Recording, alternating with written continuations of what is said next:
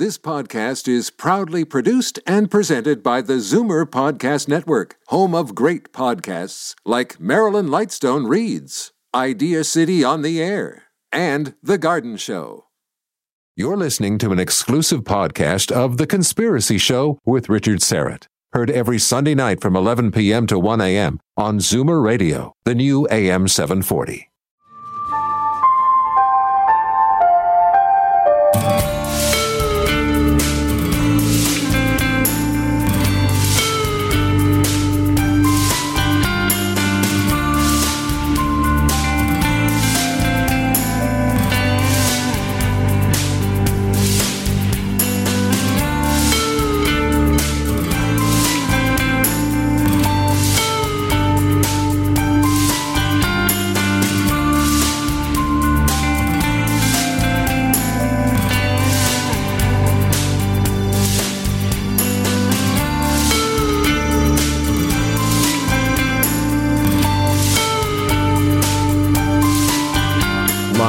From Toronto, Canada, The Conspiracy Show with Richard Serrett from Zoomer Radio, AM 740. And welcome to the Audio Imaginarium. Come on in, weary traveler, hang your cloak on a peg, grab a stool, and come gather around the fire. There are stories to be told, and you are among friends. Carl Gallups is here for the full 2 hours. His new book, The Summoning, Preparing for the Coming Days of Noah. Carlos Cagina is my technical producer. Ryan White is my live stream producer, and we are live streaming on my YouTube channel, Strange Planet. Please hit the red sub button. We're inching closer to 25,000 subscribers. A couple of updates before we get going. I'll be hosting Coast to Coast AM this coming Saturday, or I should say, well, yes, this coming Saturday. That's April the 3rd. Also, Friday, April the 9th, and Saturday, April the 10th. Go to coasttocoastam.com for more information. You can also listen to me weekdays from 4 to 6 p.m. on Saga 960 AM. Saga 960 AM. That's a brand new show. You can stream me live at saga960am.ca. All right. Is our world actually reeling toward the prescient days of Noah, those days of unparalleled global turmoil, as foretold by Jesus in the Gospels of Matthew and Luke? Are we really on the brink of a universal shaking, as a number of today's prophecy watchers are warning? Carl Gallups is the longtime senior pastor of Hickory Hammock Baptist Church in Florida. He's the author of the bestseller Magic Man in the Sky. Additionally, he's a conference leader, evangelist, Christian media icon. He's one of the founders of video teaching material to the world-famous P.P. Simmons YouTube ministry and Biblical Apologetics channel. He's a graduate of Florida State University and the New Orleans Baptist Theological Seminary, and he's the author of, I'm going to say, almost a dozen books, Amazon bestsellers. I mentioned The Magic Man in the Sky, The Rabbi Who Found Messiah, Final Warning, Be Thou Prepared, When the Lion Roars, Gods and Thrones, Gods of Ground Zero, Gods of the Final Kingdom, The Rabbi, The Secret Message and the Identity of Messiah, Masquerade, Prepare for the Greatest Con Job in History, and his latest, The Summoning, Preparing for the Coming Days of Noah. Carl, welcome back to The Conspiracy Show. How are you, man? Richard, I'm doing great. It's my honor to be with you. Thank you so much for having me. Oh, my pleasure. So your previous books, and I mentioned Gods and Thrones, Gods of Ground Zero, Gods of the Final Kingdom, Masquerade, it feels like you're preparing your readers, you're laying the groundwork. Each volume sort of builds upon the previous, although they each stand on their own. You don't need to read them sequentially, but yes, it's like things are ratcheting up. Where you're ramping up. We're heading almost to this denouement. It's as if you're saying we are now in the midst of these birth pains of the end of ages. Do I have that right?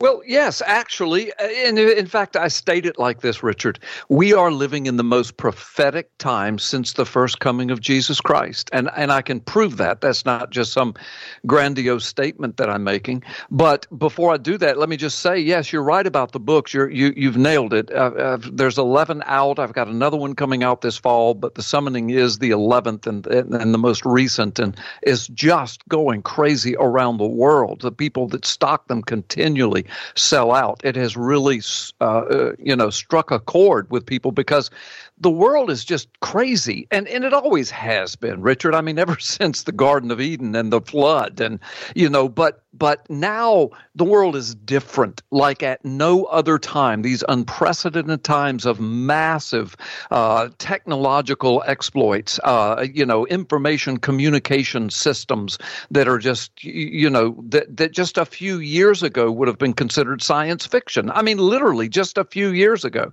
and it's continuing to explode and instantaneously, 24/7 communicating around the world with little handheld devices, 5-year-olds walking around with them all over the world. And because of that, the world is now beginning to speak with one voice. The governments are speaking with one voice. We saw that during the COVID crisis. We're still in the middle of that, and we're listening to so many governments, saying, using the same mantras and the same marching orders. So there's a lot of that's happening. And so I've been writing these books. Listen, I want your audience to know. Some of them know me, and many of them probably don't. But I've been a pastor in one church, a preacher, teacher, investigator of the word, and an author for 34 years in one church. Prior to that, I spent 10 years in Florida law enforcement, 2 different sheriff's offices under 3 different sheriffs as a patrol officer, and in one of them even doing my own criminal investigation. So I've got a lot of life experience and a lot of experience in investigating the Word of God as well, and I approach it kind of like a criminal investigator. When I write these books and I put this information in there, it's for primarily God's people. But even if you have listeners tonight who would say, well, I'm not a believer and all that, that's okay. That's okay. My heart is with you. I mean, I've been there. So I write for you as well without being preachy and without being pushy. That's not my nature. I just lay the evidence out, the facts out there. I, like a criminal investigator, I look for witnesses. I look for video evidence. I look for fingerprints. I look for DNA. I look for the forensics. I pull them together and I make my case. And just like in criminal investigations, not every case is 100% soundproof 100% of the time. I don't claim to be that guy, but I do claim that what I'm putting in these books, I'm not pulling it out of my back pocket. It's not out of my head of fantasy land. It's from years and years, decades and decades of this kind of mentality of researching it and collecting the evidence and double checking and blind checking and then preaching and teaching and putting them in books and basically having them peer reviewed, if you will, before the entire world.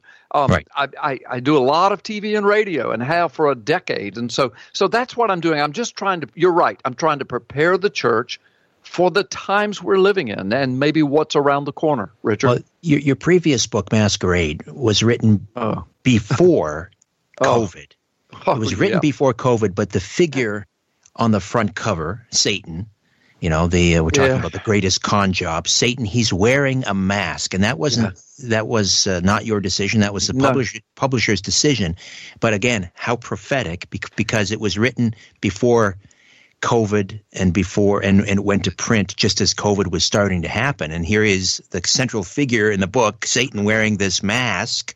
How prophetic. But then, and many of us look at COVID and think this is prophetic.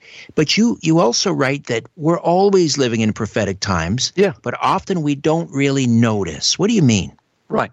Well, listen, you've brought up 2 amazing things there about the prophetic nature of that book, but I'm going to answer your second one first, and then if you don't mind, I would love to get back to what happened with that book and what's happening with the summoning. Both of them, I believe, and many who read the books believe that God is using me prophetically. I've never claimed to be a prophet. The prophets have already spoken, but I'm a preacher, teacher, investigator of the word. I put out there what I see happening in the world, what I see the word of God saying, and then by the time they go to print, the stuff that I was saying in my books, is around the corner. It's already happening, and people are reading and say, "How did you know this?" And and I didn't know it, but God did, obviously. So yeah, the thing is, listen, here's the prophetic nature of our times. Everything is ramping up, Richard. Everything is speeding up.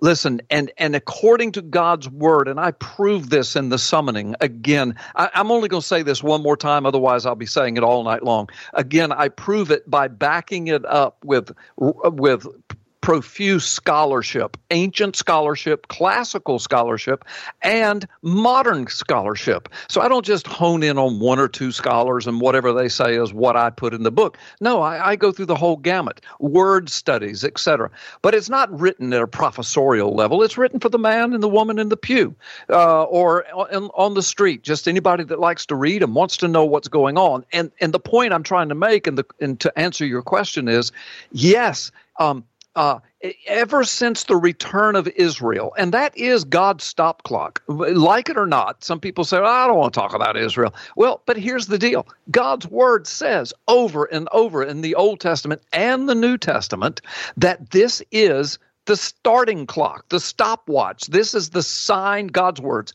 the sign to the nations. This will be my sign to the nations, says the Lord, that I am God. And the context of all of those is, and that you are living in the times before the return of the Lord, the last days. Now, I want your audience to know I am not a date setter, and you know that, Richard. We've known each other forever. I'm not this, super sensational guy. I don't just make up sensational stuff, but a lot of what I say is sensational because God's word is sensational. The times we're living in they are sensational. And so just 73 years ago, in a couple of weeks, 73 years ago, the nation of Israel was born. So now think of this, Richard. 73 years ago. Now, that was before my time of birth and before your time of birth, but not by too many years, relatively speaking. But so all you and I have grown up with is Israel in the Middle East. But just prior to our birth, there was no Israel for 2,800 years. Yet the word of God said, and I'm going to paraphrase all of these prophecies, in the last days, before the return of the Lord, I will bring back Israel to the land, and it will be my sign to the nations that I am God. This is my word, and beside me there is no real God, no creator. It is me, and this will be a sign that we're in the very last days. Well, brother, that's our generation. For 2,800 years, that was not there. And then just before our births, it happened. Now think of this. When it happened, here was the technology of the world. 3 major networks, black and white, that we received in our homes if we were lucky enough to have a good antenna connection. And every now and then we had to send somebody outside to turn the antenna with our hands to get a good reception. That was our technology. Radio, 3 black and white channels. And the information we got about the birth of Israel was days old by the time we shot the film, got the film developed, got it back by airplane or ship or however, they could do it, airplane mainly, and then was developed into grainy black and white and then finally shown to the world. Well, my gosh, look what has happened in 73 years regarding technology. It's too ubiquitous for me to even go down the list. But just think of the information communication technologies. Think of the internet and all of the technology that's involved with that. And now we're going to quantum computing. I mean, it's going to change again hugely just in a few years. But on top of that, just transportation technologies in the last 73 years are just through the roof. And not only that, but medical technologies, biological technologies, scientific technologies, on and on and on.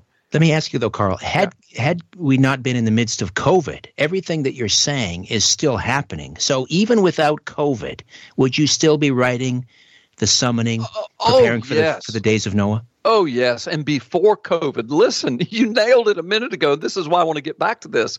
The book Masquerade. See, Masquerade and Summoning, they were released only 11 months apart. Now, they were written further apart than that, but the problem was the story I'm going to tell about Masquerade, it wound up that they actually were released then only 11 months apart.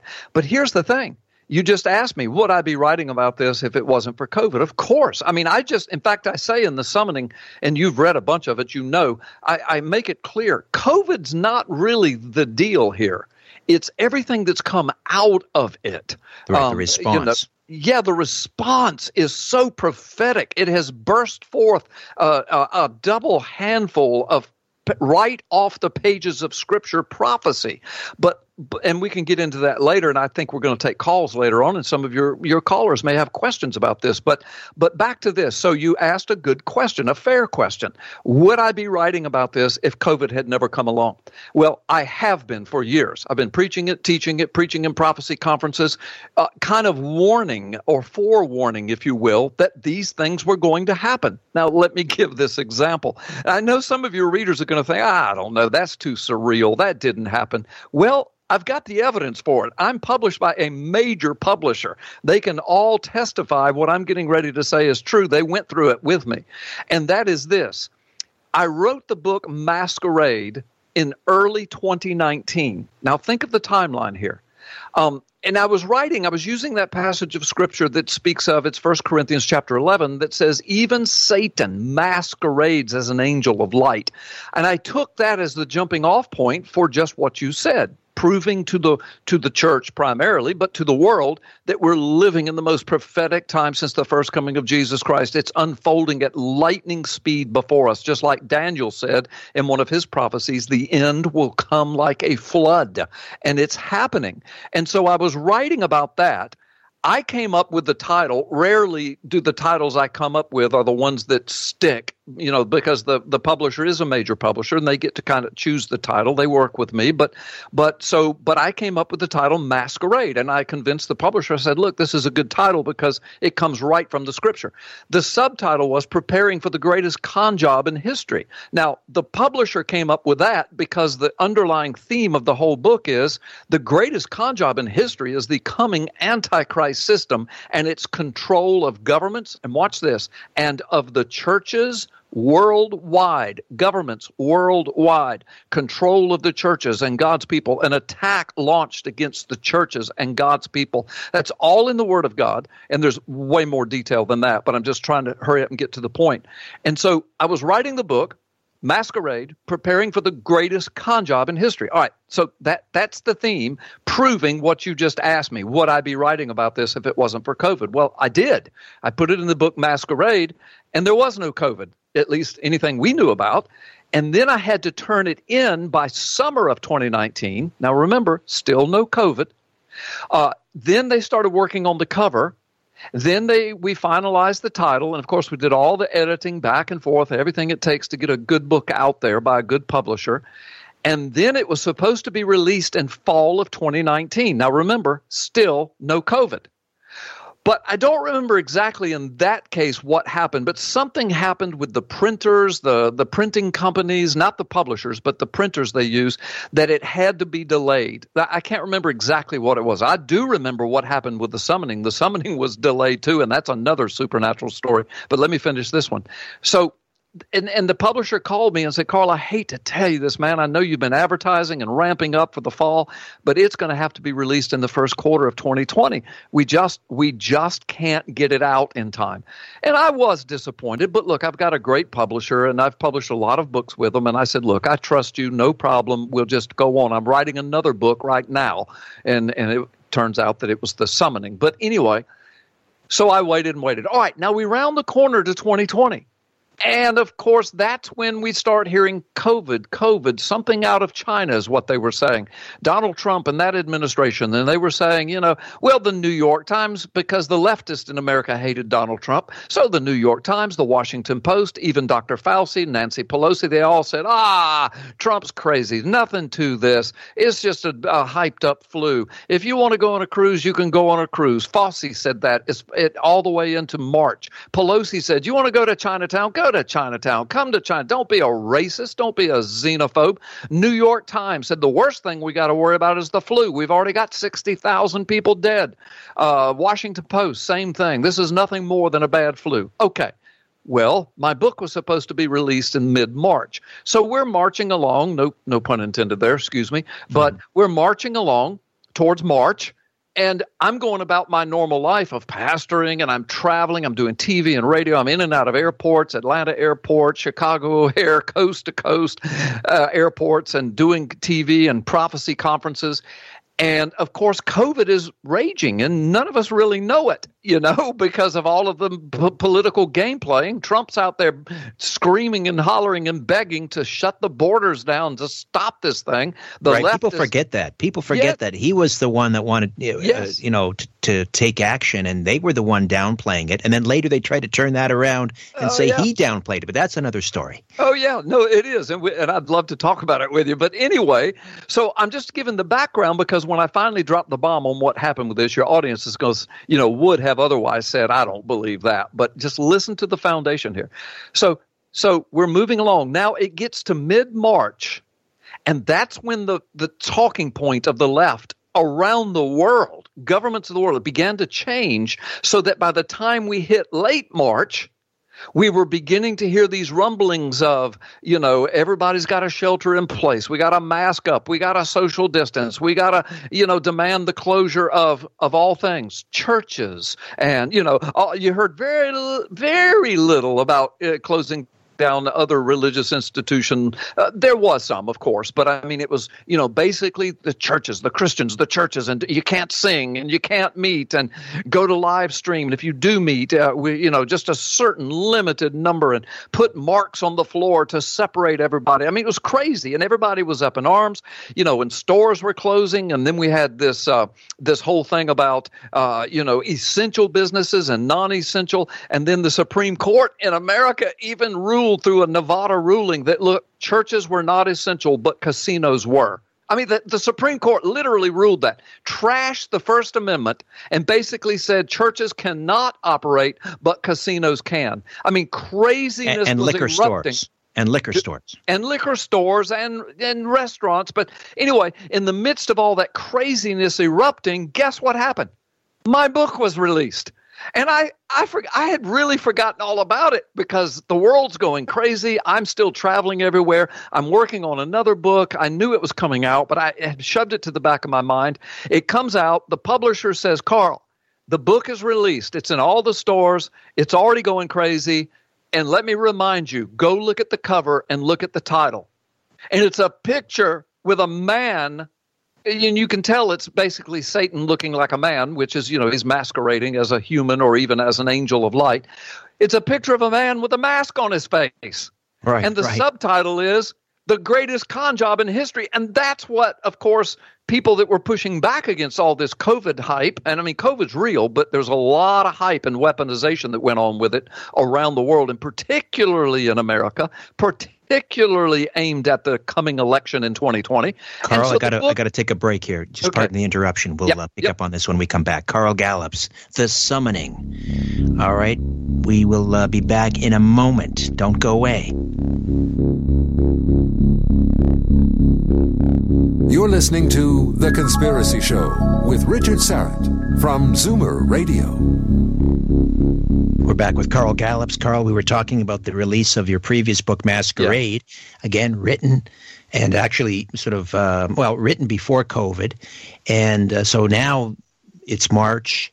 Everyone's talking about COVID. We're in lockdown. The book is now in bookstores, and the artwork on the front cover is Satan in human form wearing a mask. A mask. Yes, yes. And Richard, the title is Masquerade. And think about it. You look at the world. Now, listen, I'm not judging people that have to wear masks or want to wear masks. That's not the point of this. And when I speak of churches being closed all over the world, and we'll talk about that in a moment, I don't judge pastors or churches or Christians or denominations. I mean, there were some that I believe didn't need to close, didn't have to close. For example, I live in Florida, and there was never an order to close the churches, but almost all of them closed anyway. Our church never did, and there's a miracle story I can share with your audience about that.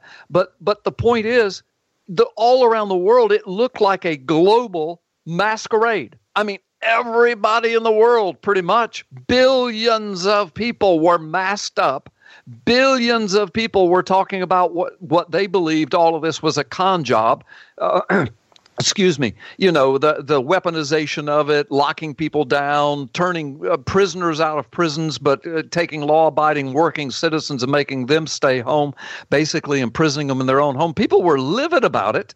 And so right in the middle of all of that comes a book called Masquerade, Preparing for the Greatest Con Job in History. A lot of people thought when they saw it, they said, this is just some guy capitalizing on these bad times. He saw this and just quickly threw together a book and put a cute little cover. But once people started reading it and they looked at the print date, 2019, or the copyright date, they freaked out, because not only did it have all that, but guess what else it said?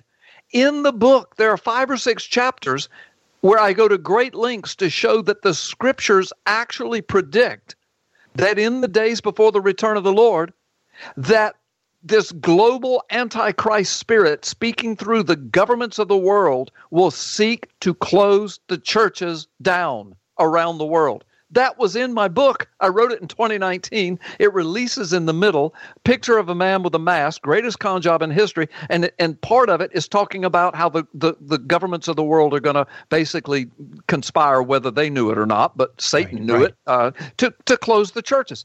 And for the first time since the birth of the church, 2,000 years ago, the church was born on Pentecost. And for the first time since that, never before has this happened, where all over the globe, with one voice, the government said, close the churches. Never has that happened in the year 2020. Also Pentecost, and of course last year also during the resurrection service. Oh, of course. Which, as you point out, I mean, in terms of if there's a more significant day that sort of marks when, death, where is thy victory? Where is thy sting, right?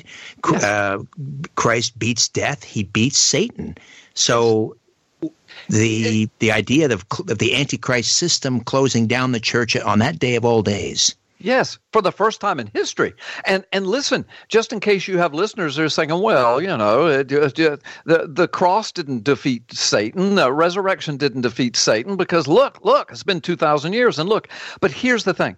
In the Old Testament and the New Testament, the Bible very clearly says, with the Lord, where there's just life in the dimension of the realm of glory, paradise, life. A day is like 1,000 years. 1,000 years is like a day. There is no time with God. He is, he was, he evermore shall be. He was before time. He will be after time. And so when we think 2,000 years, here's the illustration I give when people are prone to say, well, that you say he defeated Satan, but it sure doesn't look like it. Here's what's happening. And the Bible says this. Now, it doesn't use the illustration I'm going to use. I'm going to use a sports analogy. I'm thinking of American football, but we can think of European football or whatever you want. But use in your own mind the sport you wish. But I think of it like, look, you got this game that started back at the Garden of Eden, if you will, or the flood. And of course, this is no game. This is death and corruption. But let's compare it to a game. And so it goes on. Well, it finally gets to the fourth quarter. In the fourth quarter comes this crucifixion and resurrection scene that's declared to be the death. Now that would extrapolate to our metaphor of we're now in the fourth quarter, we're down to 2 minutes to play, and we're on the side that has already scored 47 points. And the other team has scored 7 points. And the clock's winding down. Okay, so the game is still being played. People are still being hit. People are still being tackled. People are still getting hurt. And the game is still being played. And everybody's fighting for yardage. But the bottom line is the team that we're on has 47 points. And there's 2 minutes to play. It doesn't matter how hard the other side fights. They have already lost the game, and they know it. But they're playing for keeps, and they're playing for blood, and so they're out for blood, and they're playing hard. And that's what we're watching. Revelation 12:12 says it like this: in the last days, woe unto you, earth, because Satan has been thrown down to you, and he is filled with rage and fury because now he knows his time is short. There's the sports analogy of a football game. That's what's happening, Richard. Yes, Jesus was won. Satan was defeated at the cross and at the resurrection. Resurrection Sunday is the Sunday that has been singing out for 2,000 years. Satan is defeated. The game is over. Jesus declared it. It is finished. And so in 2020, and I say that in the summoning. I start the summoning off. We've been talking about masquerade, but the latest book, I start off by saying, look, for 10 years I've been preaching in prophecy conferences. I've been on TV. I've been on radio, even on your show, Richard. I don't know if you remember, but I've been saying to audiences everywhere for 10 years, something's getting ready to snap. I can't put my finger on it. I don't claim to be a prophet, but something's getting ready to snap that's going to affect the whole world. We're going to live to see it. It's going to jettison other prophecies into existence. We're going to witness it. And 2020, I believe it happened. And again, it's not just COVID. We've had pandemics before. We'll have more. I think COVID was Satan's test run for a lot of things. How easy can we shut the church down? How easy can we get pastors and Christians to run? How easy can we get governments to speak with one accord? How easy can we mask up the whole world? How easy can it be that we can do atrocities like letting prisoners out, but taking working people and making them lose their jobs, sticking them in their homes and ruining their lives? How easy can we get away with this? It was a test run.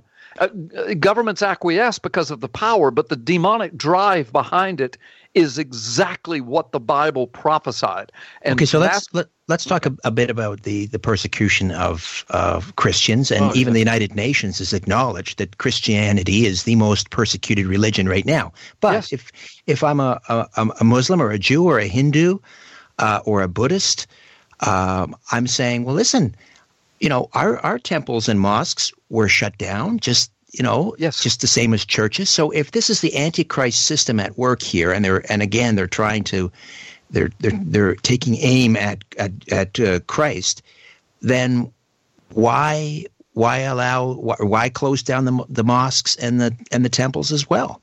Right. In other words, the Antichrist system is not singling out Christians. Right. And I address that in the book. That's a good, fair question. And as I try to do with all my books, I try to be good and fair and about everything. And so the answer is this. And some of it I have to speculate, and I will be clear about that. But a lot of it is just right there in the Word of God. So the answer to the question is this. There is going to be, like I said in Masquerade, a time, and we've already seen the test run for it, where it will basically be outlawed to be a Christian or to meet as a Christian. Now, we've seen little microcosms of that down through history. The Roman Empire, the church had to go underground. They literally met in the catacombs underground. Whenever they were caught, they were thrown to the lions. They were killed. They were persecuted. We see it now in North Korea and China and Asia, a lot of the Muslim nations, this driving of the church underground. So your question is a good one. It comes to COVID, and then we see this worldwide push, shut down. They very rarely said shut down the religious institutions. Almost always they said shut down the churches. But you're right. Most of the laws were aimed at all religious organizations and religious gatherings. Well, it kind of had to be. I mean, if this is the test run, you can't just come out and say, okay, we're against all Christians. Everybody else is free. It would have been a global uprising overnight, a global war. But rather, it was a test run to see what would happen. But here's the other statistical fact.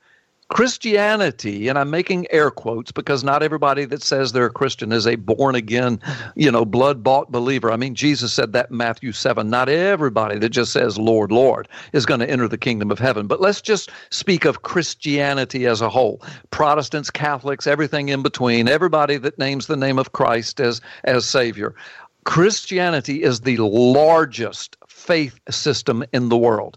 Billions and billions and billions of people will tell you that they are Christians, that they're not Muslims, they're not Jews, they're not Hindu, they're not Buddhist, they're not atheists, they're not agnostics.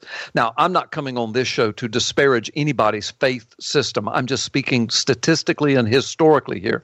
Of course, I'm a Christian, and so I obviously believe that that is the way, the truth, the life through Jesus Christ. But again, I'm not disparaging anybody else. I'm just speaking Carl, truthfully. I got to jump in here. Just pardon the interruption. We'll take another time out. We'll come back and we'll pick up on that point. Okay. Carl Gallup's The Summoning, Preparing for the Days of Noah, right here on The Conspiracy Show. My name is Richard Serrett. Stay with us. Different views make great conversation. This is The Conspiracy Show with Richard Serrett on Zoomer Radio. To speak with Richard live, call 416-360-0740 or toll free at 1-866-740-4740. And we will take calls in the second hour. Just sit back and keep your powder dry and listen to the conversation unfold here. And then, as I say, top of the hour, we'll open up the phone lines, and also we'll take questions from the YouTube live chat. Carl Gallup's The Summoning. So we were talking about the persecution of the church during COVID, closing churches for the first time in 2,000 years on the resurrection service and Pentecost and so forth. And it looks like it may happen again. We're just less than a week away from Good Friday and the resurrection service, and then for Orthodox Christians, it'll be a few weeks later. But so anyway, continue on with your point. We were talking about you were talking about the number of Christians being in the billions around the world. Yes, and of course, I want to repeat, I am not here to disparage any faith group. If I disparage anybody, it'll be Christians as a whole.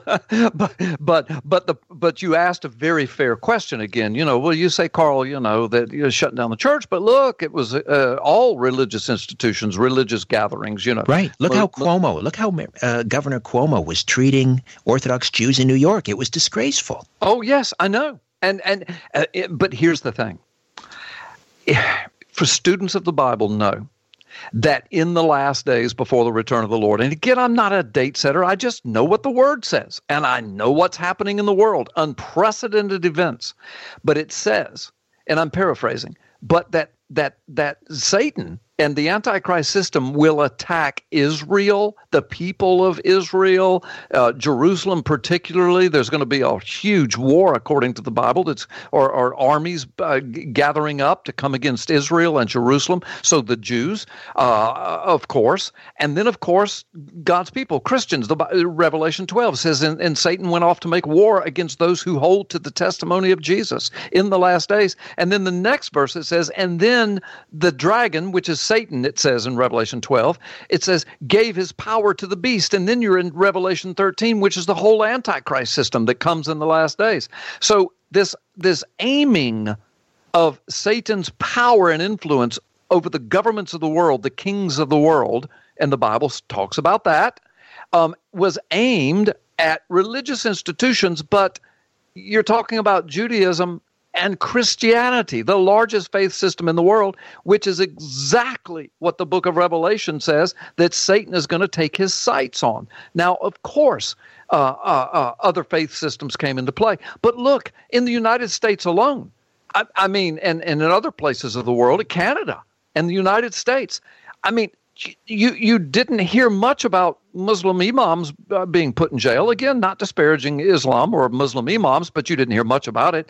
You didn't hear much about rabbis going to jail or entire congregations. You write the headlines, and you reproduce some of those in the book, especially from the New York Times, was talking about Christian churches and evangelicals being anti-science and being super spreaders. Yes. And then by contrasting that with the way that they were reporting on the rioting, Antifa and BLM riots, by contrast, they said that these riots were healthy, and that they were perhaps because they were keeping people indoors, they were afraid that they were preventing the spread. Yes. So the rioters, looters, and burners were heroes because they were causing so much fear that they were keeping people inside, which was preventing the spread. I mean, it's ridiculous. The logic there just defies explanation other than demonic. And so, but yet if a preacher dared, look at California. They put preachers in jail or fined them or took property away. Look at the pastor in Florida, Rodney Howard Brown, down in Tampa. Man, they snatched him up, and there wasn't even a mandate from the. In fact, the governor had to step in after a few weeks and say, look, I'm not closing churches. And so the state attorney had to drop charges on the pastor that they had arrested and taken to jail. Well, and we had one thrown in jail up here in Alberta. Oh, yeah, I know. That's why I'm saying Canada and the United States, especially, I can speak with a little bit of legitimacy to. I don't know about all over the world. I mean, anecdotally, I read stories from all over the world. But the point is, there's just no denying that even though, the orders and the edicts would say, all religious organizations and meetings, blah, blah, blah, yeah. Okay.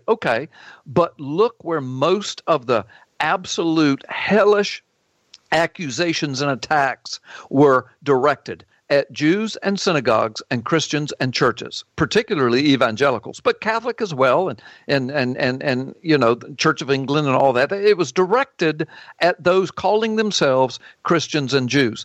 Now, again, I'm just saying that was the final statistical outcome. I know technically and legally it was aimed at all religious organizations, but like you say in my book, I document the headlines. The headlines are atrocious that came out. Watch this. From all over the world. Look, there were Muslim nations and Muslim periodicals and Muslim news sources in the Middle East, especially, and over North Africa and up into the Stan nations, into Asia, that were absolutely targeting Christian churches, and they were saying, you are the super spreaders. In fact, some of them even went so far to say, you started the whole COVID came from you. And I've got that documented. So it was just surreal. And all I'm saying is, again, I'm not disparaging any other person's faith group. I'm not targeting them. I'm saying we were targeted, and the Word of God said that would happen. I don't know that this is that. In other words, I think that what we're watching is just a dry run. I think it's a beginning run. I think the worst is yet to come, and I'm not trying to be negative or the sky is falling kind of person. I just know what the Word of God says. I've watched something surreal and unprecedented happen. I felt it coming for several years, and I couldn't put my finger on it. Boom, it's here, and we're not out of it yet, brother. It's still going. No. I got to take a time out here, Carl. This was a short segment. We'll come back and discuss further. Carl Gallup's The Summoning, preparing for the final, or for the days of Noah. We'll find out what that means exactly as well. Stay with us. Shaking the world and seeing what falls. This is The Conspiracy Show with Richard Syrett from Zoomer Radio. Carl, you draw a parallel between the persecution of Christians in the church during COVID. As you mentioned, a number of countries, they basically blamed the pandemic on the Christians in their country, and you parallel that with what was happening in Rome during the time of Nero, not only with the great fire that Nero blamed on Christians, but there was another plague happening around that time that was also blamed on Christians. Yeah, I know. I took it right out of the annals of history, and actually I credited another author who did that research and wrote a whole book about those things, the response of the church to plagues and pandemics in the first several centuries of the church. And he wrote it before COVID.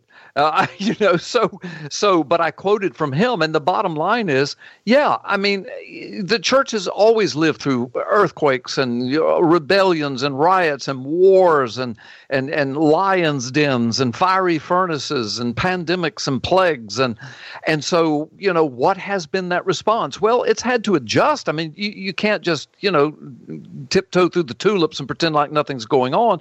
We have to kind of accommodate the culture without compromising the Word of God. And by and large, down through the last 2,000 years of church history, globally speaking, the church has done that. Let's take our brothers and sisters in China and just speak of this. I mean, by and large, the real church is underground in China. It's a microcosm. It's a duplicate almost of the Roman Empire.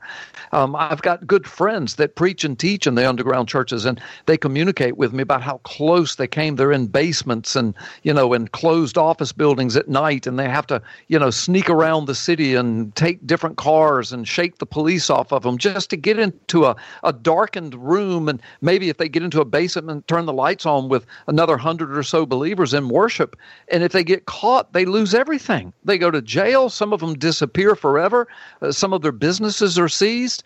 But that's been going on. But the church down through history has never just acquiesced to a government demand and closed its doors and said, okay, just tell us what to do next. And if we go back to church, tell us if we're allowed to sing. Tell us if we're allowed to breathe without a mask. Tell us if we're allowed to get closer than 6 feet to our brothers and sisters and touch them and pray with them. I mean, tell us how many we can have in our sanctuaries. That's never happened before. Now, I think I speak of this in my book, but if not, I've spoken to it a lot in media. And that is, some have asked me, well, what about the 1918 Spanish flu? By the way, we're not supposed to call it the China virus, but we can still call it the Spanish flu. Anyway, right. Duly noted. And the variants, we can name the country for the variants. Yeah, the right. UK variants and all. South African variant, yes. Yeah. So anyway, we almost digressed there, brother. But the bottom line is, I did a lot of research in the 1918 Spanish flu outbreak in the United States. And yes, there were some states, governors, who asked churches to please cooperate and close down temporarily. And they didn't have limits and singing and how many and masking and social distancing. And the most I could find after doing a lot of research, there were a couple of states where the churches shut down for 2 months. Prior to that, it was more like 2, 3, 4, 5 weeks. By and large, even back then, they understood that an upper respiratory virus, which is what coronavirus is, and I know that it's not the same as the flu. It's like on steroids, if you will, but it's going to run its course. It's going to run through the population, or as the scientists call it, the herd. I take umbrage at that. I don't like being called an animal. We're not part of a herd, but that's what they call it, herd immunity. A virus is going to do that. A mask doesn't stop a virus. Sheltering in place doesn't stop a virus. Closing everything down doesn't stop a virus. A virus is going to do what it's going to do. You can protect the weak. You can protect the vulnerable. You can develop medications, and yes, sometimes even vaccines. But the point is, Spanish flu did not do what some of the people on the far left are saying, that, wanted to kind of weaponize this whole thing and shut everything down. Oh, they delighted with glee in shutting the churches down and putting preachers in jail in America with the First Amendment. I mean, the only nation in the world that just sacrosanctly. Well, you had churches where the National Guard showed up. You talk about this in the book. The National Guard showed up because the congregants had volunteered to be tested. Yes. There was one church, I think there was 24 people that tested positive, no hospitalizations, nobody on ICU, no one was even sick, because as we know, a positive test and a PCR test is often a false positive. But they volunteered to be tested, 24 of them, and then the National Guard shows up at the church. Yes, that the church actually had a testing center, trying to be, quote, good citizens and cooperate with the government. Well, yeah, like Ronald Reagan said, that's the last words you want to hear. Hi, we're from the government and we're here to help you. That's just not true. And so here's a church. I think it was in Virginia, West Virginia, Kentucky. Yes. Do you remember? I think it was in Virginia. Okay, yeah, it's in my book, and it's all documented. Everything is documented with mainstream sources, not back channel conspiracy sites, but it's good stuff. And I get them from multiple sources before I put it in my book. So that happened, and it was a governor, and so this church met and they volunteered and they tested, and they said, wow, we had like 24 people, that tested positive. So they reported it. The governor rolled the National Guard on them. I mean, this poor little church is just saying, yeah, we're going to be good citizens. Nobody was sick. Nobody was on respirators. Nobody was dying. But it was horrendous. Calling the National Guard on a church of volunteer congregants while cities were burning and cops were being shot at and killed and businesses were being looted, and the National Guard was denied entry by the governors of those states. I mean, this is the kind of madness and the hypocrisy and the duplicity that that I'm speaking of that just speaks of the chaos of the last days, the Bible does, truth being thrown to the ground, lawlessness prevailing, depravity of mind, people losing their minds, controlling the church, targeting the Christian church, targeting the Jews, targeting the nation of Israel. I mean, all of this is in the Word of God and so much more that started bursting to fruition as soon as we turned the corner to 2020. And then, of course, in America, the whole thing was weaponized against the 2020 election. I mean, there's just no doubt about that. Go ahead. Right. We have a couple minutes here before the top of the hour, and I wanted to start talking about the Antichrist system as it pertains to the Great Reset. Yeah. And some of the things that you point out in the book, and how, COVID is real, the pandemic is real, but it is the idea that never let a good crisis go to waste. Exactly. And so what are the agendas that are sort of piggybacking on COVID? And, of course, the globalists are wringing their hands with delight because this is an opportunity, and they've said as much. They've said, here is an opportunity. So let's talk about some of the plans that they have. You talk about, what do they call, digital dots? Do you remember that? Digital dots, to basically to mark people. Talk about tracers. Mm-hmm. Yeah, tracers. Talk to me a little bit about that. Okay, yeah. So you talk about the Great Reset. Now, most of your listeners, especially those that listen to you often, they know what we're talking about. But just because we're picking up new folks, let me just say this. The Great Reset is the name, the moniker given to this ideology of a global government. Now, this has been around for a long time. I mean, and it has really found its way into what we would call global institutions like the United Nations, and there are so many more. And they're all kind of in the same bed together.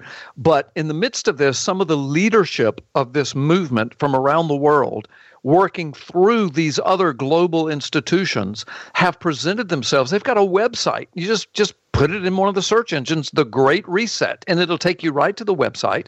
You look at the video. It's like watching a Hollywood-made horror movie, end of times thriller, the trailer. It's unbelievable. I watched it and I said, oh my gosh, just 10 years ago, this would be science fiction. And they're presenting it as truth. In other words, this is where the world is headed, and we're going to be the captains of the ship. We're the ones steering it. And they literally say on their website, COVID-19 presents a unique opportunity for the Great Reset. And they talk about a global banking system, a global government system that can control, this COVID pandemic. What they mean is these draconian measures of closing down businesses and small businesses and churches and jailing people that refuse to wear a mask and on and on. They're talking about an organization, a government organization that literally will have the power and the voice to speak to all of the governments of the world, and that all of the governments of the world will get on one page to quote, fight COVID. It's for the children, I mean, over the years, this is the kind of stuff they do. It's for the children. It's for the puppy dogs. It's for your health. It's for all these butterflies and daffodils and unicorns, and that's how they present it. But when you read the fine print, well, it's not even fine print. It's on the front page. They're literally telling us, we're going to trace everybody. We're going to mark everybody. We're going to control the money. We're going to control the governments, and we're going to use COVID to do it. Now, I've oversimplified it. Well, yeah, we'll pick up on the other side. We'll have a little bit more time to flesh that out a little bit. We'll talk about quantum dots to encode your vaccine history and other things, coronavirus immunity certificates, and much more. Carl Gallup stays with us. Stay tuned for Hour 2. Live from Toronto, Canada, Earth, The Conspiracy Show with Richard Sarrett on Zoomer Radio. Thanks for inviting me into your home, your long-haul truck, RV, camper, taxi, your parents' well-appointed basement with the simulated wood paneling, electric fireplace, and the painting of dogs playing poker, your loft, that greasy spoon just off the interstate, and your cabin in the woods. Carl Gallup stays with us this hour, preparing for the coming days of Noah. And Carl is the longtime senior pastor of Hickory Hammock Baptist Church in Florida. Additionally, he's a conference leader, evangelist, Christian media icon. He's one of the founders of video teaching material to the world-famous P.P. Simmons YouTube ministry and Biblical Apologetics channel. He's a graduate of Florida State University and the New Orleans Baptist Theological Seminary, and his latest book is The Summoning. You can also hear him on the radio. We'll tell you about Freedom Fridays a little bit later as well. Okay, so we're talking about the Great Reset as part of this Antichrist system. And so let's go back a little bit and talk about some of the proposals that are being floated. It's looking more and more like a vaccine type a passport is going to be required, certainly in Europe, and they're seriously floating that idea here. I mean, I don't know whether it would be constitutional. I don't think it would be, but that I don't know. The courts seem to be playing ball with whatever comes their way. They just said, that's fine. Anyway, let's talk about COVID vaccine passports and these quantum dots, this marking system. Okay. Yeah. No, I think you've summed it up beautifully in your opening statements there, and that is, yeah, they're dead serious. When I say they, I mean maybe not everybody, but a huge consortium of world leaders and government leaders are deadly serious about vaccine passports and tracing. Of course, Bill Gates with Microsoft is right in the middle of it, and other tech giants. And I think some of them don't have a clue about the biblical connotations, the prophetic and the demonic connotations of this. I'm not trying to give them a pass, but I think they're just thinking money and power. You know, without some kind of mitigating force in your life, like the presence of God, I mean, you're just open to your flesh and open to the wilds of the world, and your gods are going to be money and power, controlling the population for my benefit and my manipulation. And so that's kind of the philosophy, the overarching philosophy, it seems, and I'm oversimplifying it some, but of the Great Reset, this ideology that's got its own website, is connected to the big globalist institutions like the United Nations, and they're looking at global government, they're looking at global healthcare, they're looking at global digital monetary systems, and they say this, and they say they're going to use the COVID crisis as the launching pad for it, and they're talking about tracing and marking. Listen, I wrote a book called When the Lion Roars several years ago, 4 or 5, 6 years ago. So you asked me earlier, do I ever talk about this stuff before COVID? Oh, yeah. Been seeing it coming. I started studying the 2020 agenda of the United Nations, but that was back in 2017, 2018. Well, their agenda was basically the same as what we're looking at the Great Reset. They just didn't have what I called in that book, the trigger. What do we do? What can we use to get the whole world marching to our orders? And I predicted back then a pandemic of some sort could be a trigger. And I talked about other triggers. But back then they were saying by 2020, we want to have the whole world identified and marked using the technology. Back then they were really focusing in on this biometrics, the biometric technology to mark everybody. But that never happened. It didn't happen to the extent they wanted it to, even though they were feverishly working. And then the United Nations came up with Agenda 2030, and they called it Sustainable Development Project. A really sweet word saying, look, as the world grows and grows and grows in population, we've got to be able to sustain it. We got to feed it. We got to clothe it. We got to employ it. How are we going to do that if we got 7 billion, 8 billion, 12 billion, 15 billion people? We've got to be able to sustain the development. Well, if we're going to do that, we've got to have, you guessed it, global government, global money system, global this, global that. And the goal is 2030, and they literally said, and I've got it documented in the 2030 agenda of the United Nations, we will have every man, woman, boy, and girl on the planet marked and coded and identified so they can be traced and tracked. Now get this, Richard. Are you there? Yes, I'm listening. I heard a noise. I thought I'd lost you. Okay, but get this, that 2030 agenda, and I've got it documented in the book, When the Lion Roars, stated, and I'm paraphrasing, but it stated, and we're going to do this so that we can, it literally said, to bring peace and safety to the world. Now, why am I emphasizing like that and using the word literally so much? Because it literally said that, and I've got it documented, but the Bible literally says way back in Daniel and then again in the New Testament that in the days when they're crying peace and safety, and the implication is when the world is crying peace and safety, then sudden destruction is going to come. In other words, that's when the man of lawlessness, the son of perdition, the Antichrist system will come to its fruition. I mean, they're living out prophecy. They're using words. Look, this whole thing of vaccine tracing and vaccine certificates, and you can't fly internationally unless you've had a vaccine card, or you've been chipped, or you got a tracer dot in you, or something like that. You can't fly. Even Bill Gates said early on, until he got his wrist slapped because he was speaking too quickly and panicking people, but he said, we could require this for you to work. We could require this for you to go to the grocery store. He literally said, we could actually require this so that people can go back to church. In other words, they took church away, and then the bait was, if you'll take our mark, we'll let you go back to church. Now, you mentioned, let me ask you about this, because you mentioned biometrics.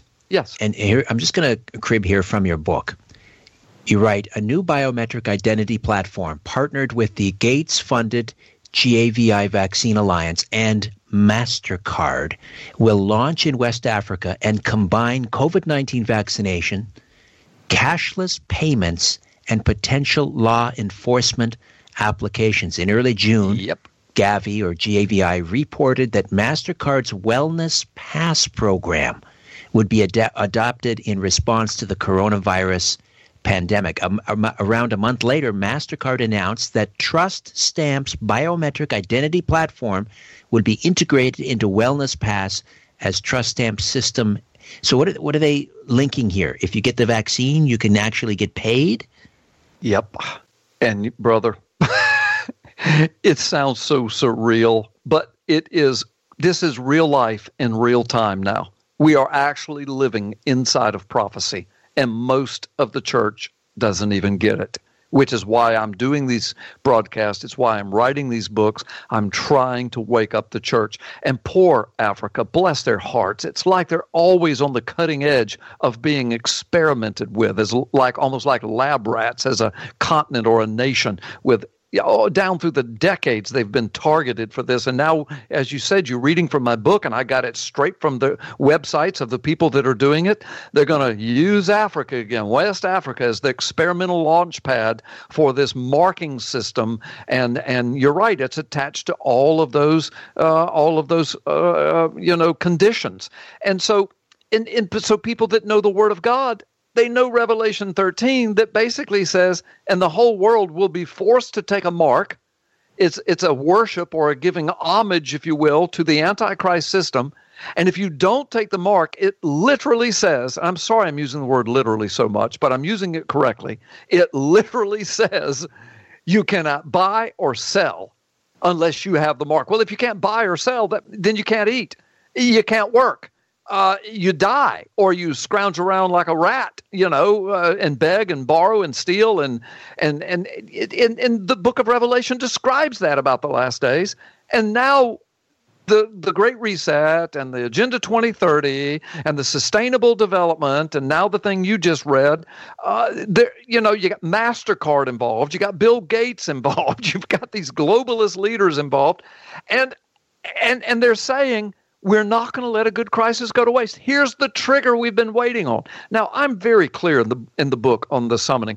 I am not saying on your program tonight, now it may turn out that this is true, but right now I'm not saying, and I say this in the book, that COVID-19 is the mark of the beast and the vaccine and that it's the be-all, end-all. I think it's a dry run for what's coming next. I think what's coming next may be even worse. I think. I could be wrong, but even if it is, it's building and building, and it's morphing on itself, and it's and it's what do you call it when a virus morphs? What's that called? I've lost my words here. But anyway, it mutates. Yeah, mutates. It's mutating itself, and so it could be that what began in 2020 will mutate into this Antichrist system. It could be, but it cannot be denied. Again, I've got it all documented, that the globalist leaders who are looking at the globalist agenda are giddy with power and wealth and control and manipulation, and they actually say on their websites and in their literature, COVID-19 is the foundation for getting this done. And now, we're watching it happen, brother, with the masking and the staying at home and the closing of businesses, closing of entire cultures and societies and nations and states. Listen, my church never did close, and I haven't gotten into that story, and I'm not going to dive into the whole thing right now. But through our live stream, we now have had to develop a live stream membership for our church. People from all over the world. I could give you their names. I actually went through a bunch of the names this morning in church. We've got couples from Germany, where Germany is not letting people go back to church yet. We've got couples. We've got families in parts of Canada that have joined our church. A couple of women who live, they don't even know each other. They've gotten to know each other, but they live in a part of this city where there were a couple of churches. The government said, no, church is closed. And the pastors left town. And it was the only 2 churches in town. Now they have no churches. Do you want to hear how ridiculous things got up here? So they opened the film industry up here. I'm glad they did because that's a big employer here in Toronto. So this was at a time when you had severe, harsh restrictions on churches. They could have 10 people. Didn't matter how large the church was. 10 people maximum.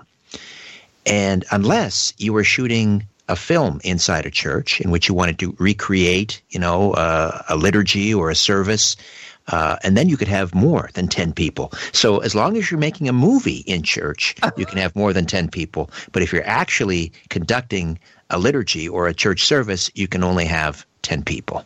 That's the degree of lunacy that we're dealing with here. It's lunacy, it's depravity, it's duplicity, and all of those other fancy big words. It's hypocrisy, and it's all tied to never let a good crisis go to waste. And I still, again, without judging individual pastors or congregations or denominations, I still hold the church as a whole at fault for this, because the government said boo, and pastors, denominations, Christians, and churches all over the world ran for the hills. And I'm telling you, the Word of God even warns that in the days before the return of the Lord, the Bible warns that judgment will begin first with the house of God. Now, what does that mean? Well, this whole world is already under judgment according to the Word of God because it's fallen. Satan is the prince of this world right now, but we're in the 4th quarter. He's lost. He knows it, but he is still fighting for his life.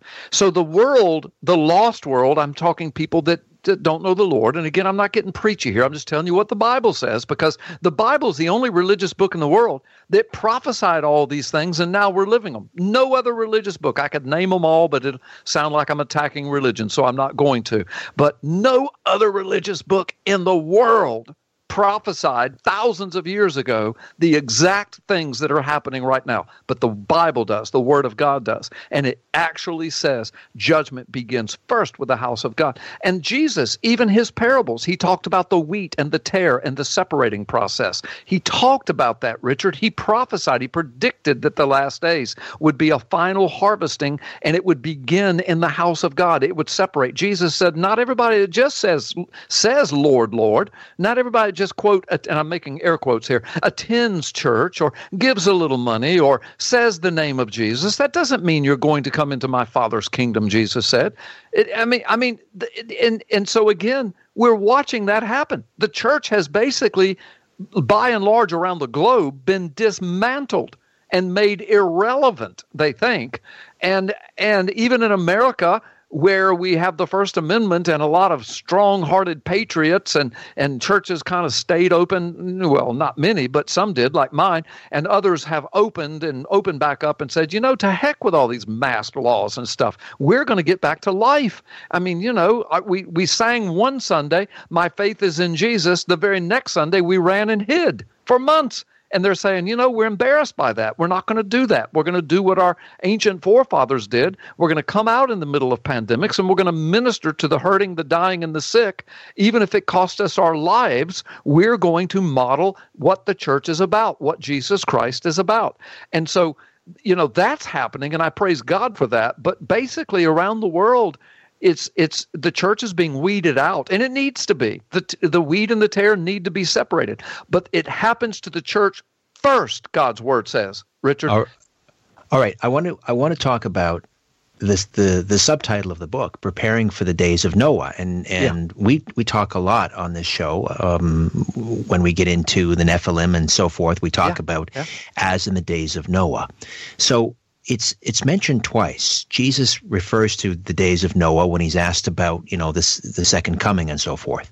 Why is it mentioned twice? I think first to the Pharisees, when Jesus is talking to the Pharisees who are constantly, quizzing him and so forth and trying to trip him up, but then also to his disciples. So where is it mentioned and why twice? Okay, Luke 17 and Matthew 24 is where Jesus really teaches on it and makes it the foundational point or the foundational sign of his soon coming, and I'll explain that. But I also want to make clear to your audience that this whole theme of Noah and the days of Noah, and says in the days of Lot, that's found throughout the New Testament, out of the mouth of Jesus, out of the mouth of Peter, out of the mouth of Paul, out of the mouth of John. I mean, this is not something hidden in a little corner in some little trinket of scriptural nugget. This is a major theme. And so in Luke 17 and Matthew 24, here's what happens. And these are two separate instances separated by a couple of months. Jesus is in the last couple of months of his earthly life. He's headed towards Jerusalem to present himself to the cross and to an empty tomb, and so the church can be born and everything. But he's down along the Jordan River Road. He's coming down from the Galilee area, Lake Galilee, and he's going the Jordan River Road all the way into Jericho. And then Jericho, he'll go up the mountain, finally to Bethany, which is on the outskirts of Jerusalem at the Mount of Olives. Mount of Olives is a part of Jerusalem, but it's on the outskirt of the wall and the Temple Mount. And then from there, he'll go through the Eastern Gate on the back of a donkey, which he did today, 2,000 years ago, Palm Sunday, prophesied by Zechariah in chapter 9, 400 years before it happened. And then the last week he would be there. So in Luke 17, he's down along the Jordan Road, and he's going village to village. He's got a crowd following him, and he's got his own disciples, but he's been ministering for 3 years now, and so crowds are always following him, hundreds, sometimes thousands. Sometimes he'll gather on a hillside and start preaching, and 10,000 people will show up. I mean, it's the size of most civic centers. I mean, that's amazing. And so he's walking along the road, and so the Pharisees, who are the teachers of the law, and the rabbis of the local synagogues and among the people, they came out because they knew who this was. They knew what this parade was, and they asked him, okay, 3 years you've been talking about the coming of the Son of Man. Tell us, what will be the signs? How will we know? And Jesus doesn't even hesitate. He said, it will be just like it was in the days of Noah. Just like it was. Now, he gives the general attitude.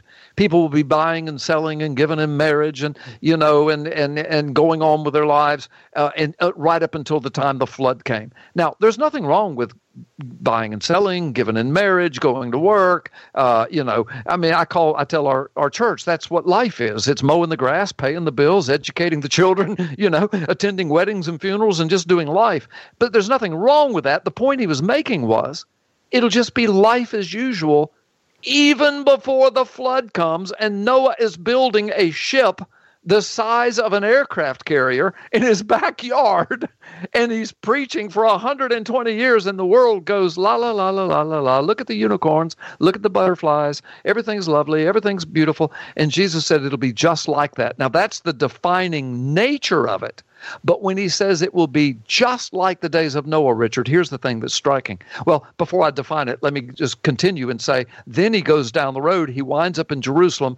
A couple of months later, he's on the side of the Mount of Olives, and his disciples ask him, what will be the signs of your return? In Matthew 24, that's when he says, there'll be wars and rumors of wars and this and that, and and the gospel of the kingdom will be preached, and then finally the abomination that causes desolation will be seen. Brother will turn against brother, sister against sister, false prophets, etc., etc.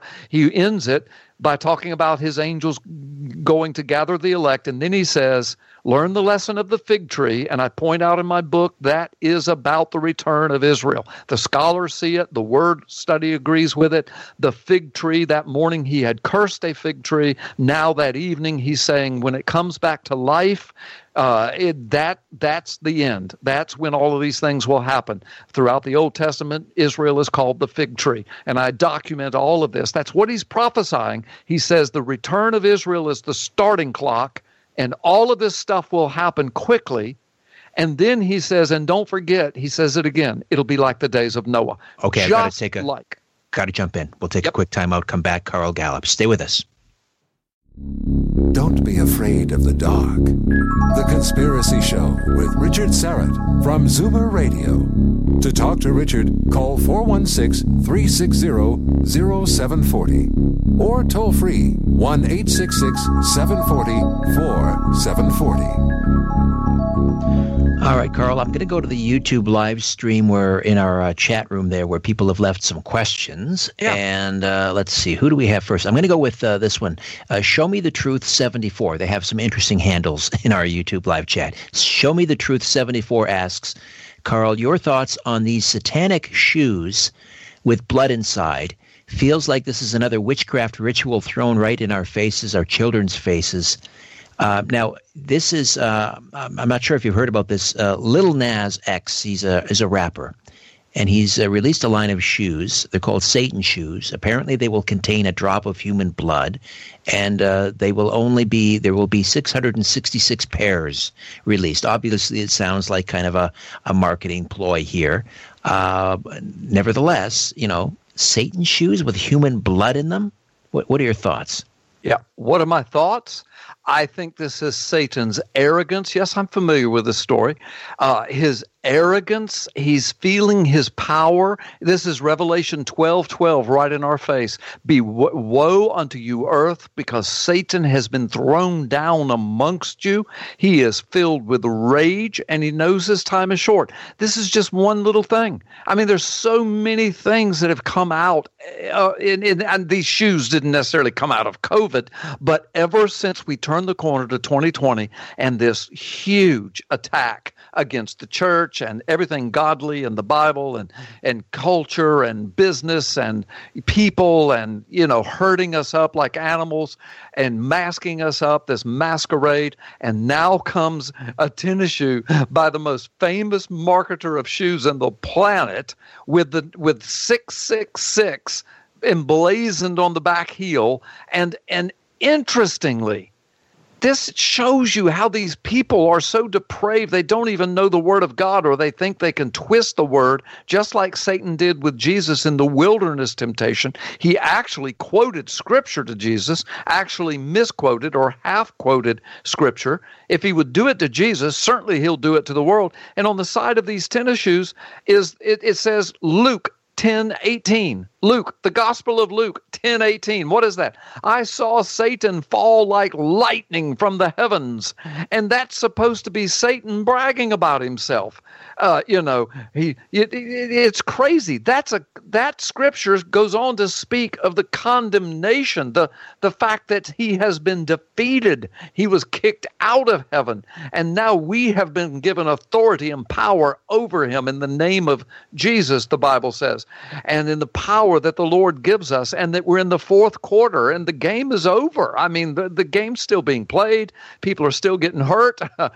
People are taking some licks, but the bottom line is Satan cannot catch up. He cannot. He's lost. And in the middle of everything else, all of the lunacy, comes this shoe that is supposed to be embedded with human blood, drops of human blood, 666 on the heel, Black and red is the color, kind of demonic, hellish looking. And Luke 10:18 emblazoned on the side as though that's Satan bragging about how he's as powerful as like lightning. I came down like lightning to the earth.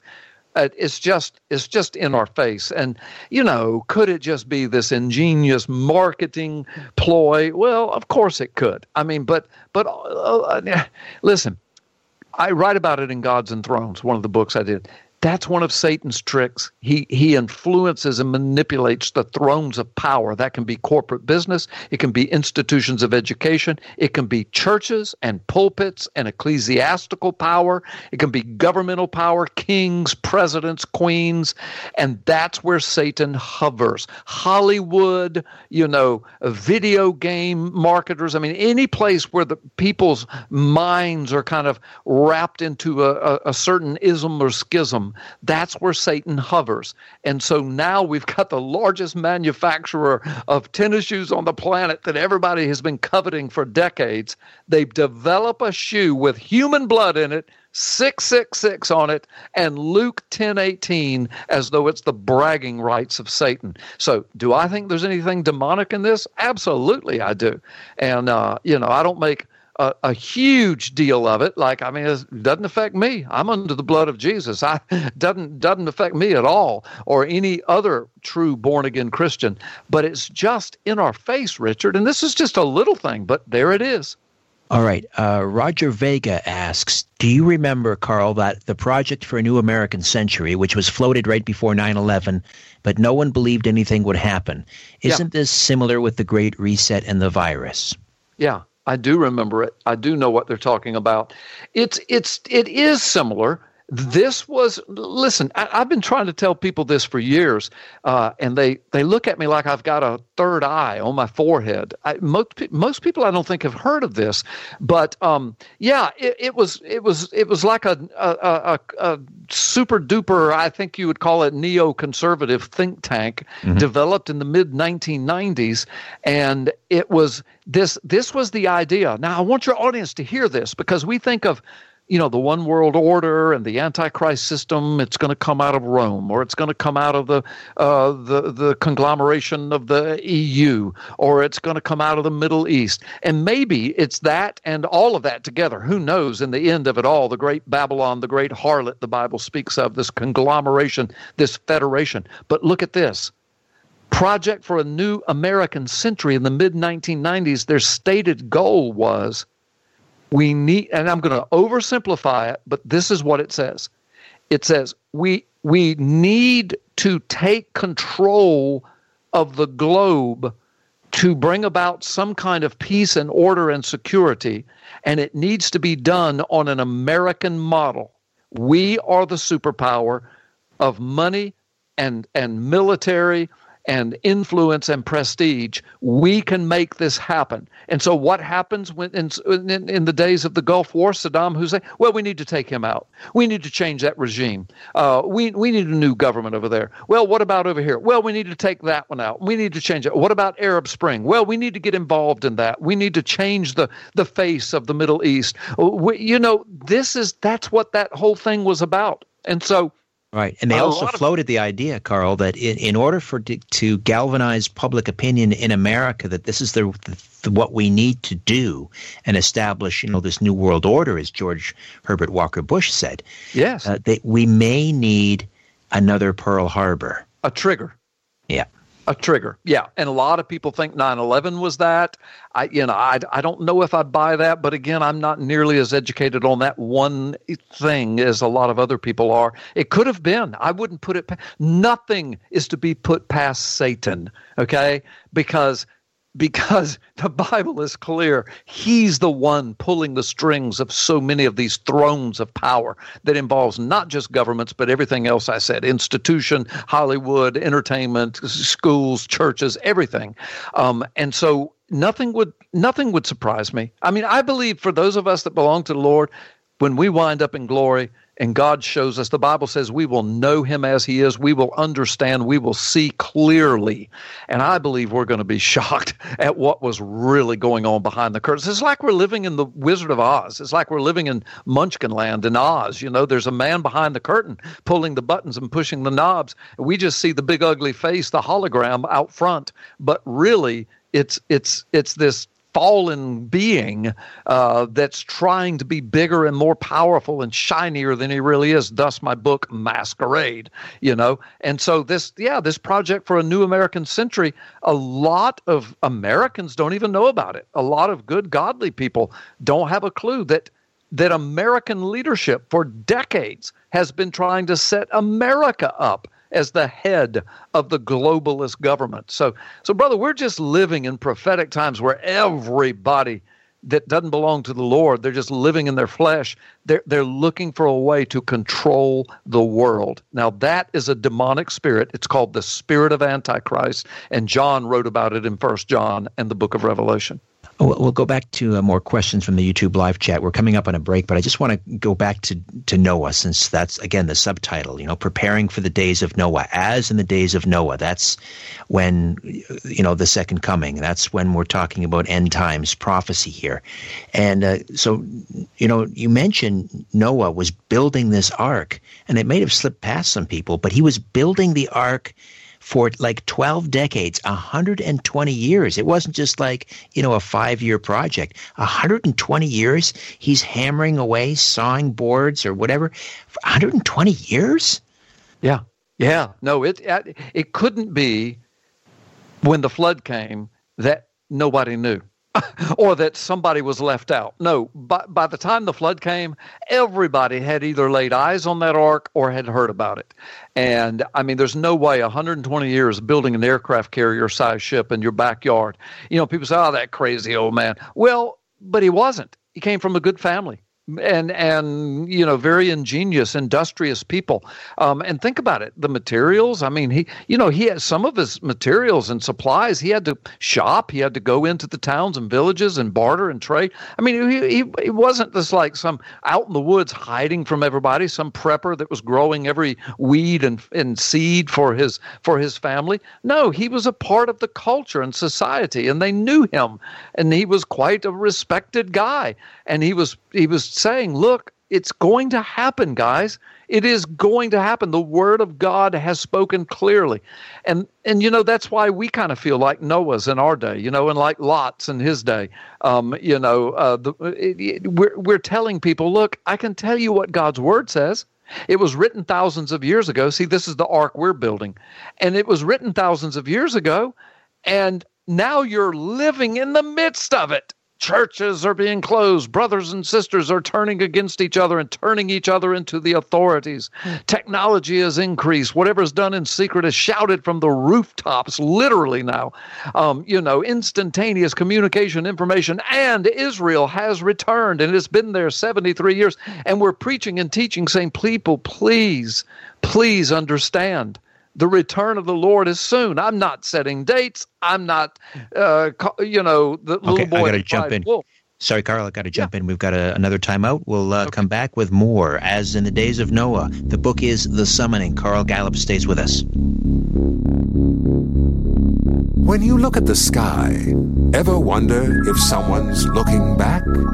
This is The Conspiracy Show with Richard Sarrett from Zoomer Radio. To speak with Richard live, call 416-360-0740 or toll free at 1-866-740-4740. All right, before we get back to the questions from the YouTube live chat, let me just get back to Noah for a moment. So he's building this ark for 120 years it takes him. And so, generations growing up, watching this ark being built, people are asking, why are you building the ark? He tells them. And then in the end, when the rain starts to fall and the door is sealed shut and people are screaming outside, let me in, it's too late. Now, there's nothing Noah can do. God has sealed the door. But did he make it, was it made known to the people? Listen, if you want to come on the ark with me, you're welcome. Yeah, I think it was. I mean, the Bible claims that he was a preacher of righteousness. He preached for 120 years. And the implication, I mean, why am I preach every Sunday. But why do I preach? Well, I'm preparing God's people. I'm equipping God's people. But what am I equipping them for? To go out into the world and make disciples, to go out into the world and be the salt and the light, to go out into the world and bring people on the ark. The ark is now, it's the old rugged cross and an empty tomb and the gospel of Jesus Christ. You got to get on board, because when God shuts the door, it's done. So I think the implication is that, yeah, I mean, for 120 years, he preached and pled with the people, and pleaded with the people. But by the end of it all, the Bible says that Noah and his family were the only ones found to be righteous. Now, the word righteous, we misuse that word, at least biblically speaking, we misuse it in our modern culture. It doesn't mean goody-goody two-shoes. It doesn't mean perfection. What it means is the word righteous in the biblical sense means a person is declared righteous by God when we're under the blood of Jesus Christ. And again, I'm not trying to be preachy. This is just the word of God. And so we are declared, it's like a judge. We're standing before a judge. We've committed a murder. But for whatever reason, the judge has mercy on us, and he said, I declare you righteous. I declare you not guilty. I will take your punishment upon myself. Well, no human judge would do that. No, but the judge of the universe did. He gave the opportunity. So yeah, Noah was proclaiming righteousness of God. He was proclaiming salvation. Get on the ark with us.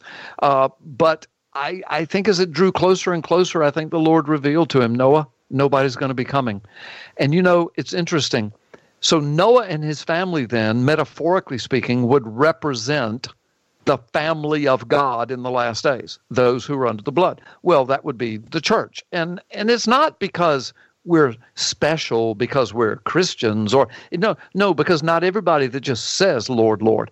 The only people that will, quote, go up in the ark, that will be saved from the coming wrath, will be those who God has declared righteous. Well, in the last days, the only ones God will declare righteous are those who have bowed their knee to Jesus Christ, according to the word of God. So you can see the metaphorical similarities between the days of Noah and our days. Now, Jesus didn't say that the last days before his return would be kind of like the days of Noah, or similar to the days of Noah, or could be compared to. He said emphatically in Luke 17 and in Matthew 24, separated by a couple of months, both times he said, it will be just like the days of Noah. And Peter addresses in 2 Peter chapter 3, he says, in the last days, scoffers are going to come. They're going to scoff. They're going to mock. They're going to say, where is this coming of the Lord that everybody talks about? Ever since the beginning, the world has gone on like it has from the beginning. And he says, but they purposely forget that this earth has already been destroyed by God's wrath one time when God sent the flood in Noah's day. There it is again. Peter's talking about it. Where did he hear that from? Well, he heard it from Jesus.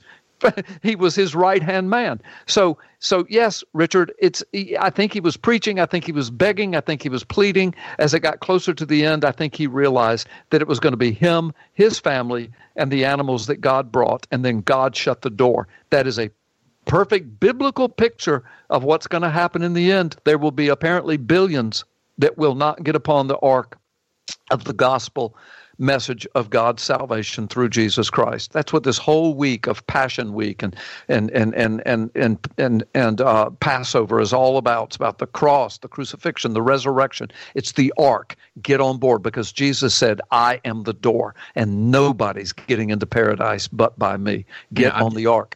I've got about a minute here before the break, and I just wanted to make this observation, and maybe I'm making too much of, trying to make a connection between COVID and the ark, but Moses and his family were shut in there. It wasn't just 40 days and 40 nights. That's how long the rain lasted. But They were shut inside for 150, 200 days before the water.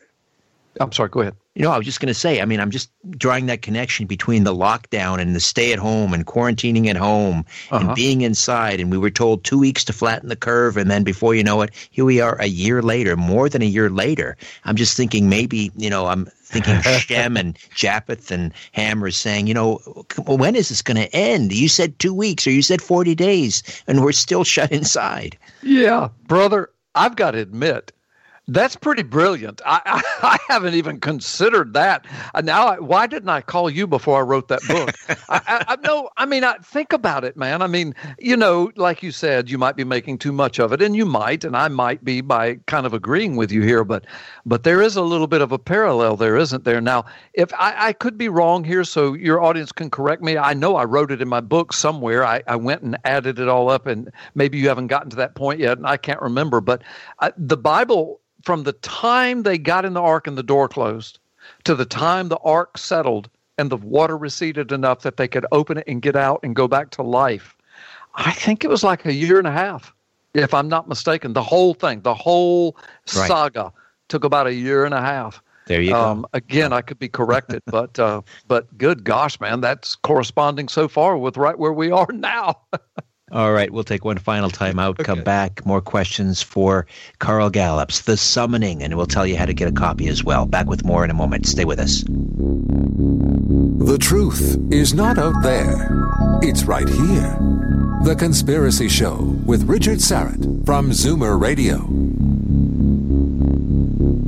So I suppose you could look at Noah as the ultimate prepper. Should Christians be preppers? Yeah.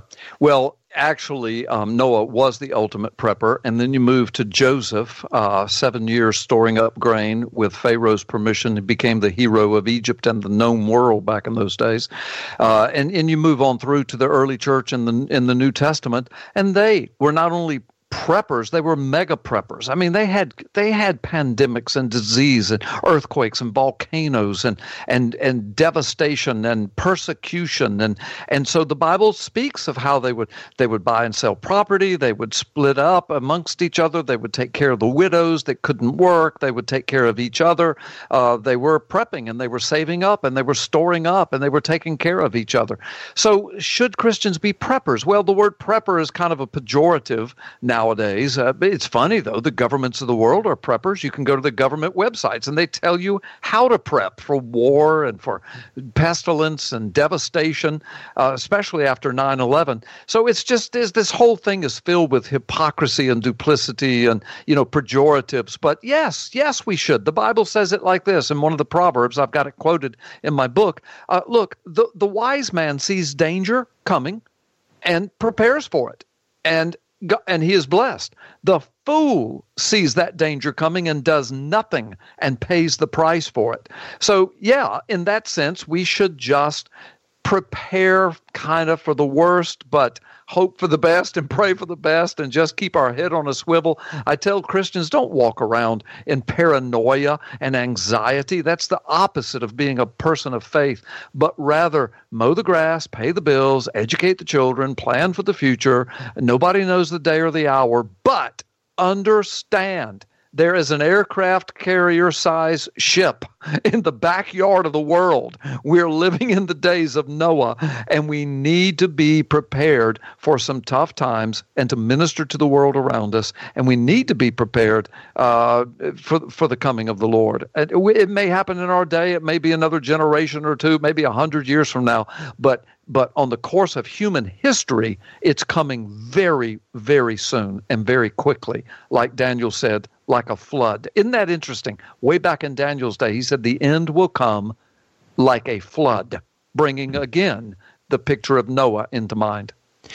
Solar Warden asks, do you envision human rights groups being able to successfully prevent forced vaccinations when push comes to shove?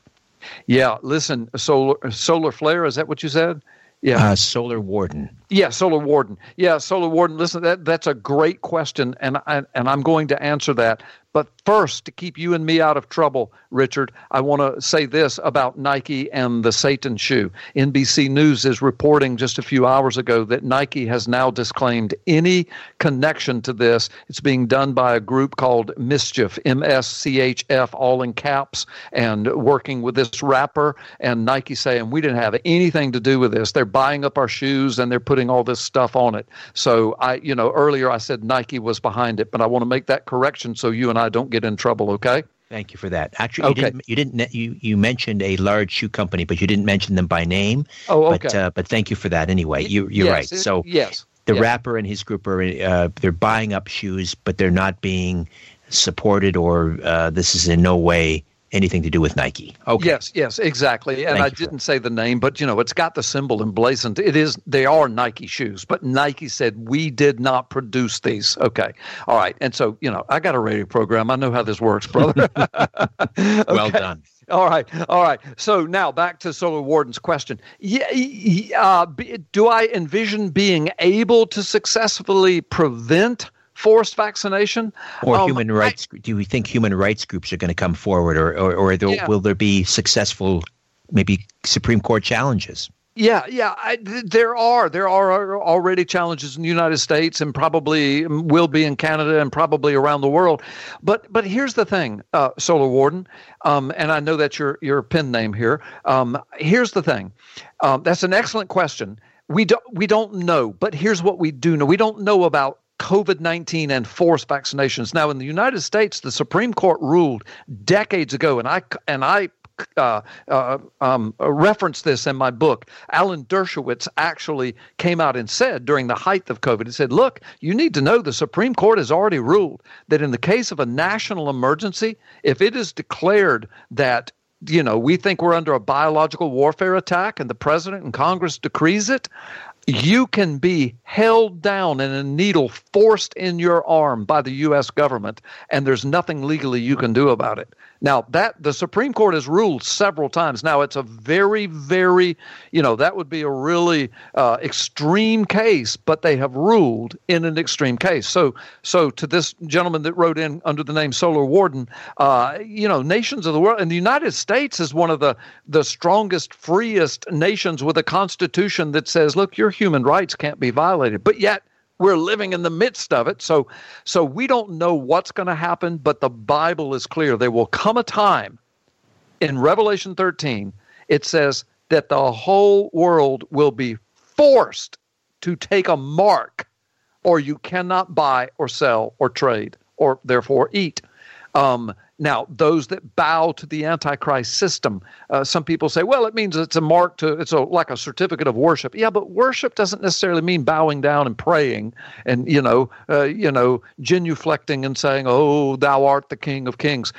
Worship means assigning ultimate worth and value, saying yes, sir, and saluting when the government says, take this mark. Now, I'm not saying the vaccine is the mark of the beast. I still think it's a dry run to see how easy it would be to get everybody to line up and take a mark. It could be, though, with this digital tracing technology we have and all of that other, we don't know what it's going to be yet.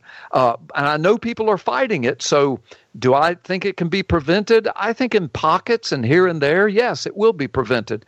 But the bottom line is, if we're still here when the Antichrist system comes to fruition, it's going to be a mandate from the globe to take some kind of mark that identifies us as being good little government followers. All right. The summoning, where does that name come from? Yeah, it comes from Psalm 50, the first 6 verses, and I don't have it in front of me, so I'll paraphrase, but it basically says, the Lord God is enthroned in heaven, and he is summoning all of heaven and earth to his throne. And the picture is the day of judgment. He says to his angelic host, he says, but gather together my elect, those who are under the sacrifice. Well, the last day's sacrifice is the blood of Jesus. The gathering together of the elect appears to a lot of scholars to be a picture of the rapture. I chose that scripture and that title because you can feel it in the air, brother. The judgment of God has already begun with the house of the Lord. It's all over the world. The Bible speaks of a rapture in the last days, and we could get into pre-trib, mid-trib, post-trib. I'm not going to do that. But there's going to be a catching away, a calling away, and then the wrath of God is coming. So the summoning, I used to be a cop, man. I've issued summons. I know what they are. I've gone to state attorneys' offices and to judges to get a summons for somebody to appear. And so that's what it means. It's just an order from heaven. You will appear before my throne. If you're not under the blood, forget the mark of the beast. You better have the mark of the Lamb. Let me ask you this in all seriousness. Would you like to see live to see the end times play out and the final judgment, or would you rather pass on and leave that for another generation to experience? Well, the bottom line is, Richard, there is no time in the presence of the Lord. Jesus told the thief on the cross 2,000 years ago, he said, look, today, in a few moments, this day, I promise you, I tell you the truth, today you will be with me in paradise. It's an interdimensional universe. It just is. I write about this. The Bible speaks of it. It demands we believe it. So even if we were to leave this world in what we call death, we close our eyes, we open our eyes in the presence of the Lord, we're still wrapped up and involved in, what's going on earth and what's getting ready to happen. We will return with the Lord. The judgment seat will be set up. But so, to live through the tribulation, to have to live through the tribulation and Jacob's troubles and all of that. Yeah, I know. Well, again, look at Noah. That's why Jesus said it'd be just like the days of Noah. He lived in the worst the world had ever been up until his time. God didn't take him out until he poured his wrath out. But in the midst of it, he protected Noah. Same with Lot in Sodom and Gomorrah. And Peter says he uses both Noah and Lot as examples of the last days. And he says, look, he says, God knew how to take care of Noah and his family. And made them preachers of righteousness, and he saved them and he protected them, and he knew how to take care of Lot and his family living in Sodom and Gomorrah. And he says, and Lot was vexed in his righteous heart, seeing the depravity of the day in and day out. But yet God knew how to take care of him. And okay, the implication. Just about out of time. I got to ask you, how do we get a copy of the book? Okay, you can get it anywhere good books are sold. They're selling out all over the place. Go to my website, carlgallups.com. You can get them directly from me, signed, or you can get them anywhere else in the world where good books are sold, Amazon and brick and mortar stores. And very quickly, how do we listen to you on the radio? Same thing, carlgallups.com. Everything's there. My live stream, my radio feeds, everything is there, books and everything. Carl, always a pleasure. Thank you so much. It's my honor, Richard. Thank you for having me on. All right. Back next week with a brand new program. In the meantime, don't be afraid. There's nothing concealed that won't be revealed and nothing hidden that won't be made known. What you hear in the dark, speak in the light. What I say in a whisper, proclaim from the housetops. Move over, Aphrodite. I'm coming home. Good night. This podcast is proudly produced and presented by the Zoomer Podcast Network, home of great podcasts like Marilyn Lightstone Reads, Idea City on the Air, and The Garden Show.